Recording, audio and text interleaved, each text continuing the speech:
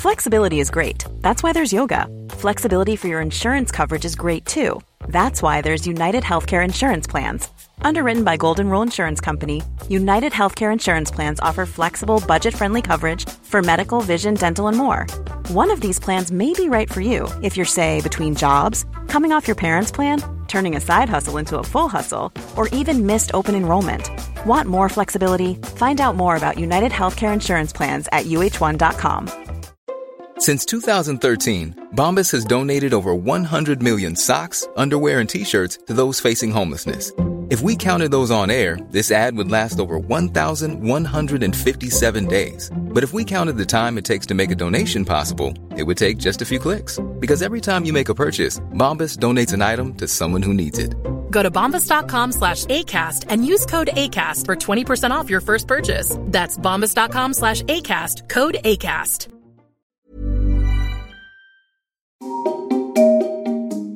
This is an audio long read from Nature. In this episode, a more inclusive genome project aims to capture all of human diversity. Written by Roxanne Kamsi and read by me, Benjamin Thompson. Several years ago, after an exhaustive search for uncharted variation in the human genome, Evan Eichler stumbled on something extraordinary. Eichler, a geneticist at the University of Washington in Seattle, and his colleagues struck on a massive stretch of DNA, about 400,000 letters long, that contained extra copies of genes, probably passed on from an ancient hominin group known as the Denisovans. It appeared in about 80% of people living in Papua New Guinea, but practically nowhere else. We were shocked by the size, Eichler says. We always knew there would be archaic segments in our genome, he adds. But the segment's length and its absence in much of the world, he says, quote, transformed our thinking. This and other unexpected discoveries have made Eichler and other geneticists increasingly dissatisfied with the breadth and depth of the available maps of the human genome. The first draft genome from the $2.7 billion Human Genome Project, released in 2001, was meant to become a reference point for future genetic research.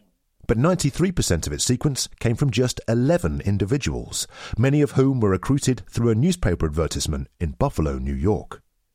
A whopping 70% of the DNA comes from just one man.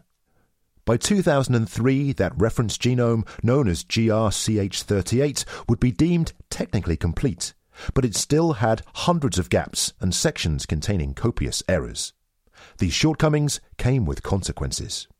Eichler worked with clinical geneticists at his university's medical center and found that the reference genome lacks a region that has variants associated with Baratella-Scott syndrome, which can cause cognitive delays and skeletal malfunctions in children. Because that portion was missing, there was no quick way for physicians to check for DNA errors there. Genome maps have improved, but still don't adequately capture humanity's vast diversity. For example, in 2018, one group of researchers sequenced 910 individuals of African descent and discovered a sequence consisting of 300 million DNA letters, or bases, that was unfamiliar. That's roughly 10% of the entire genome. To create a reference that is more complete and more representative, Eichler has joined forces with a number of high-profile scientists, mostly in the United States. Their goal is to capture almost all human genetic variability, the dizzying number of genetic remixes in the human species, including additions, deletions, and other types of mutation. Rather than depicting the genome as a linear readout from a single individual, it would contain multiple paths branching in and out like the tangle of train lines on the map for the London Underground. These would represent the varieties of sequence that can be found in different populations, such as the long stretch of DNA found in many people from Papua New Guinea. In 2019, Eichler and his colleagues started the Human Pangenome Project, a $30 million effort funded by the U.S. National Human Genome Research Institute, or the NHGRI, in Bethesda, Maryland. The initial goal is to do detailed, reference-quality genome sequencing of about 350 people from different backgrounds and to share those data as freely as possible. The effort will pose a significant technical challenge, but the scientists behind it, including Karen Meager at the University of California, Santa Cruz, and Ting Wang at the Washington University School of Medicine in St. Louis, argue it is worth it. They see it as crucial to making genomic medicine more equitable. To account for diversity is to better serve humanity, Wang says. It is about both equity and equality. It is about building a more inclusive genomic resource for humankind, he adds. The researchers in the Pangenome effort are aware of the history of past missions to capture human genetic diversity, some of which were seen as vampire projects that took data from marginalized populations and failed to respect their needs and wishes. In response to this, the Pangenome effort engages bioethicists throughout the project, not just at periodic junctures, as was done by initiatives in the past. They are not a separate entity working in silo. They are involved in every step of the project, including all the technical decisions, Wang says. Nevertheless, some geneticists focused on the needs of indigenous communities are wary of the initiative. They aren't calling for an end to the Human Pangenome Project per se, but say that marginalized groups deserve control of their genetic data and of the sequences too. As we position ourselves to be in control of these technologies, we're empowering our communities, explains Keolu Fox, a geneticist at the University of California, San Diego, who is native Hawaiian. Nothing is as real deal as we are. We're from our communities, he says. The concept of a pangenome traces back to the study of a bacterium known as Streptococcus agalactiae, or Group B Streptococcus, which can cause deadly infections in newborns. Scientists analysing 6 strains of the bacterium published a paper in 2005 trying to capture all of the microbe's genetic nuances. What they produced was a core genome shared by all 6 strains and a dispensable genome of partially shared and strain-specific genes. It was a tricky task because bacteria swap and share bits of DNA, even with other species, mostly through a process known as horizontal gene transfer. There's a lot of things that can happen in bacteria, says Candice Hirsch, a plant geneticist at the University of Minnesota in St. Paul. As a result, biologists are continually updating the bacterial reference genomes. Humans, by contrast, do not add new variation as easily.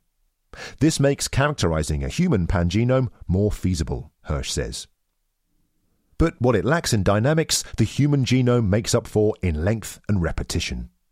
Chromosome 1, for example, the largest of the 24 different human chromosomes, stretches over about 250 million base pairs.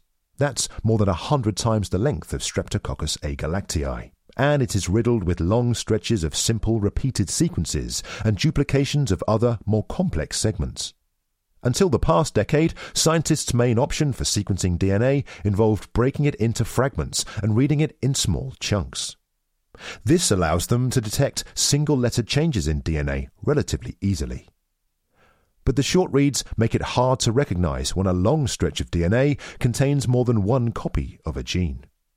Eichler, who has specialized in identifying structural variants such as gene duplications and deletions, has opted for a newer approach called long-read sequencing, which analyzes bigger stretches of DNA at a time. This is what enabled him to find the previously unnoticed variant in people from Papua New Guinea. In 2018, Eichler and other scientists gathered at the NHGRI to discuss a human pangenome effort. There, Eichler reconnected with a fellow scientist who shared his passion for long-read technology, Eric Jarvis, a neuroscientist and molecular biologist at Rockefeller University in New York City. We kept raising our hands and saying, "You're not going to be able to do that unless you have high-quality reference genomes," Jarvis recalls. But long-read sequencing would require more money, and not everyone was keen to deploy it. Jarvis recalls feeling frustrated by some of the debates. "I even chipped a little bit of my front tooth on a fork at a restaurant. I was biting on it so hard," he says. Ultimately, he and others pushing for the long-read approach won. Meager, who brings to the project a reputation for completing difficult-to-read sections of DNA, was already using long-read technology. She, along with Jarvis, Eichler and others, published the first ever completely sequenced human genome, capturing all 3 billion letters, including the messy, highly repetitive sections that cap the ends of chromosomes, known as telomeres. The first telomere-to-telomere genome sequence corrected numerous errors from previous references and uncovered around 100 unnoticed genes that probably code for proteins. This was no simple feat, however. Typically, human cells contain 2 sets of 23 chromosomes, one from an egg and one from a sperm cell. But duplicated sequences and other structural DNA variations get jumbled up when machines try to read both sets at the same time. To circumvent this, the scientists analyzed the DNA of a cell line derived from what's known as a molar pregnancy, in which a sperm fertilizes an egg with no nucleus. The DNA contained only 1 set of chromosomes. The 350 genomes for the Human Pangenome Project, by contrast, will come from diploid cell lines. That is, cells that contain copies from both parents, so scientists will have to use complex computational tools to tease the genomes apart and make sure they capture the structural variation accurately. The pangenome effort has already completed around 70 detailed genomes. It aims to finish telomere-to-telomere versions of all 350 by the end of the grant, in mid-2024. And scientists are already working on ways to visualize the diversity and showcase the variations. Up until now, including for the GRCH38 reference genome, the convention has been to have a simple linear representation and a companion database with variations listed for different positions in the sequence, such as single-letter changes. The community has used this convenient fiction of linear reference sequence for 20 years, says Benedict Peyton, a computational biologist at the University of California, Santa Cruz. Peyton, whose office is next to Meagher's, is collaborating with a group to improve the sophistication of the pangenome visualization. In this new visualization, colored lines represent distinct variants. More frequent variations are indicated with thicker lines. Making human variation intuitive and easy to understand is part of our mission in integrating the pangenome, Peyton says. Many of the 350 people whose genomes will be analyzed in the Human Pangenome Project participated in the 1000 Genomes Project, an effort launched in 2008 to catalogue common and rare variants from 26 diverse populations. The DNA samples that were collected as part of that effort will be retrieved from cold storage and repurposed for the more detailed long reads of the Pangenome Sequencing Project. The consent forms that those individuals signed years ago also cover the use of their DNA data for the new project. But the Human Pangenome Project is taking further measures to ensure ethical collection and use of genetic data. In contrast to other major genetic sequencing efforts in which scientists made decisions and then only had them vetted by an institutional review board, for example, the Human Pangenome Project has social ethicists who are embedded in the decision-making process and continuously vetting the project, Eichler says. As Wang puts it, it's really about how to guide the nerdy scientists who may not think about social issues to do their science in the most appropriate manner. In many ways, the leaders of the Pangenome Project are trying to overcome the ethically thorny legacy of past endeavours. The Human Genome Diversity Project, for example, launched in 1991 as an effort to collect DNA information from people around the globe, engendered staunch opposition from several communities. Indigenous groups, among others, felt they were being treated as living fossils, headed towards extinction. Scientists were collecting indigenous peoples' genomic data largely for the benefit of other non-indigenous peoples, which, when done without regards to indigenous data sovereignty, is a means of continued data extraction, says Crystal Sosi, a geneticist and bioethicist at Vanderbilt University in Nashville, Tennessee, and a member of the Navajo Nation. The next decade brought even more concern over ethical transgressions in genetic studies of underrepresented groups, notably when the Havasupai tribe filed a lawsuit against the Arizona Board of Regents and Arizona State University researchers in 2004. Members of the tribe had donated their DNA for genetic studies on type 2 diabetes, but discovered that it had been used without their consent for studies on schizophrenia and migration. The researchers had also used stigmatizing words, such as inbreeding, to explain genetic phenomena that were actually the consequence of population bottlenecks related to genocidal events, says Sosi. She adds that, in the past, geneticists doing sequencing projects have often used racial language and failed to properly acknowledge the lasting legacy of colonialism in science and the threat it poses to indigenous people. For several years, Fox and others have been calling for a massive departure from this approach. They say that indigenous groups should have greater agency when it comes to the collection of their genetic data.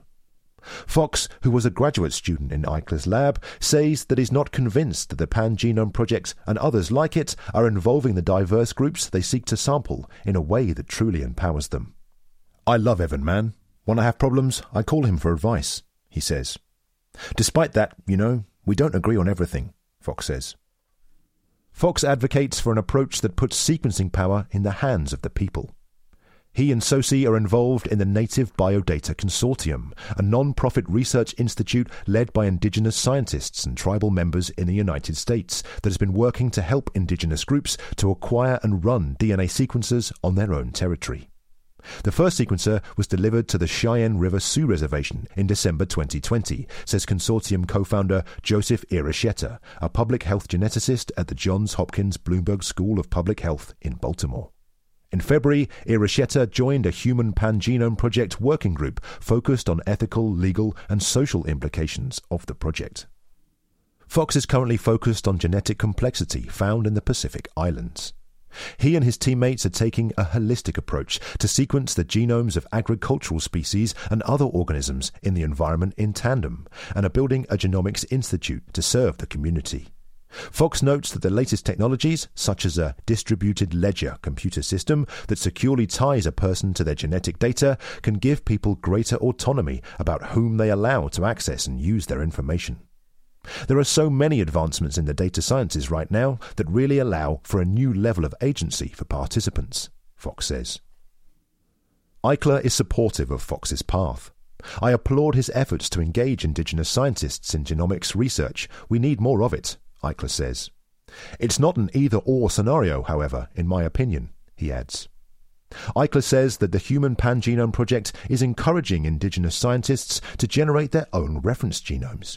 In those scenarios, quote, "we will work together to make it happen by providing expertise and tools as needed." SOCI says that indigenous groups might collaborate with big diversity projects in the future, but that it would have to happen in a way that would ensure that such communities can do their own sequencing. Moreover, although these major genome projects are often open data efforts, SOCI says it would be wise for there to be protections added for indigenous peoples' deposited DNA sequences, such that they will be available only through access requests to avoid exploitation. "If it's going to happen, it needs to happen in the best way that represents indigenous people," she says. It's not just advocates from indigenous communities in the United States who have voiced concerns about representation and data ownership. Others have argued that the Pan-Genome Project hasn't adequately involved researchers from regions outside the United States, according to Jarvis, who is on the project's sampling committee. He recognises that some see the initiative as a largely US effort, but says that he and his collaborators are working to broaden it and involve scientists and participants from different parts of the world. For example, they have reached out to the leaders of the Human Heredity and Health in Africa, or H3 Africa, program to involve scientists in Africa who can do sequencing in countries there. No sequencing effort seems immune from ethical challenges, however. Even the H3 Africa program has had to straddle different countries' rules and norms governing the use of participant data, for example. Jarvis says he wants the Human Pan-Genome Project to achieve a better representation of human genetic diversity. Quote, "I'm a person of colour. I grew up as an African American. I grew up as an underrepresented minority in the sciences," he says. "My diversity is not represented, so I have a personal motivation and a societal one to make sure that this pan-genome really represents populations," Jarvis says. As they push forward, the scientists also acknowledge that 350 genomes will not represent all human diversity. Ultimately, the true number of genomes needed to do this is difficult to pin down, and genetics often teaches us that rare differences can be important. "I don't think there is any magic number," says Adam Philippi, head of the Genome Informatics section at NHGRI and an investigator on the Pan-Genome Project. Juggling the massive scientific undertaking while trying to avoid ethical pitfalls is something that weighs heavily on the pan-genome researchers. "I'm sure there will be things that we will do that people will criticise 5 or 10 years from now. I'm almost 100% sure of it," Eichler says. "But if we can go in with a clear conscience and say we tried to do everything we possibly could to do it right, I feel that that's something." To read more of Nature's long-form journalism, head over to nature.com/news. News.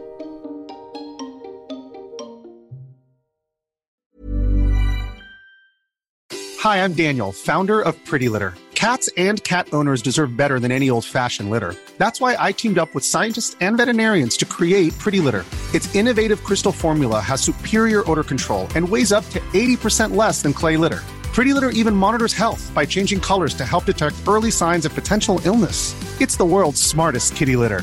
Go to prettylitter.com and use code ACAST for 20% off your first order and a free cat toy. Terms and conditions apply. See site for details. Flexibility is great. That's why there's yoga. Flexibility for your insurance coverage is great too. That's why there's United Healthcare Insurance Plans. Underwritten by Golden Rule Insurance Company, United Healthcare Insurance Plans offer flexible, budget-friendly coverage for medical, vision, dental, and more. One of these plans may be right for you if you're, say, between jobs, coming off your parents' plan, turning a side hustle into a full hustle, or even missed open enrollment. Want more flexibility? Find out more about United Healthcare Insurance Plans at uh1.com.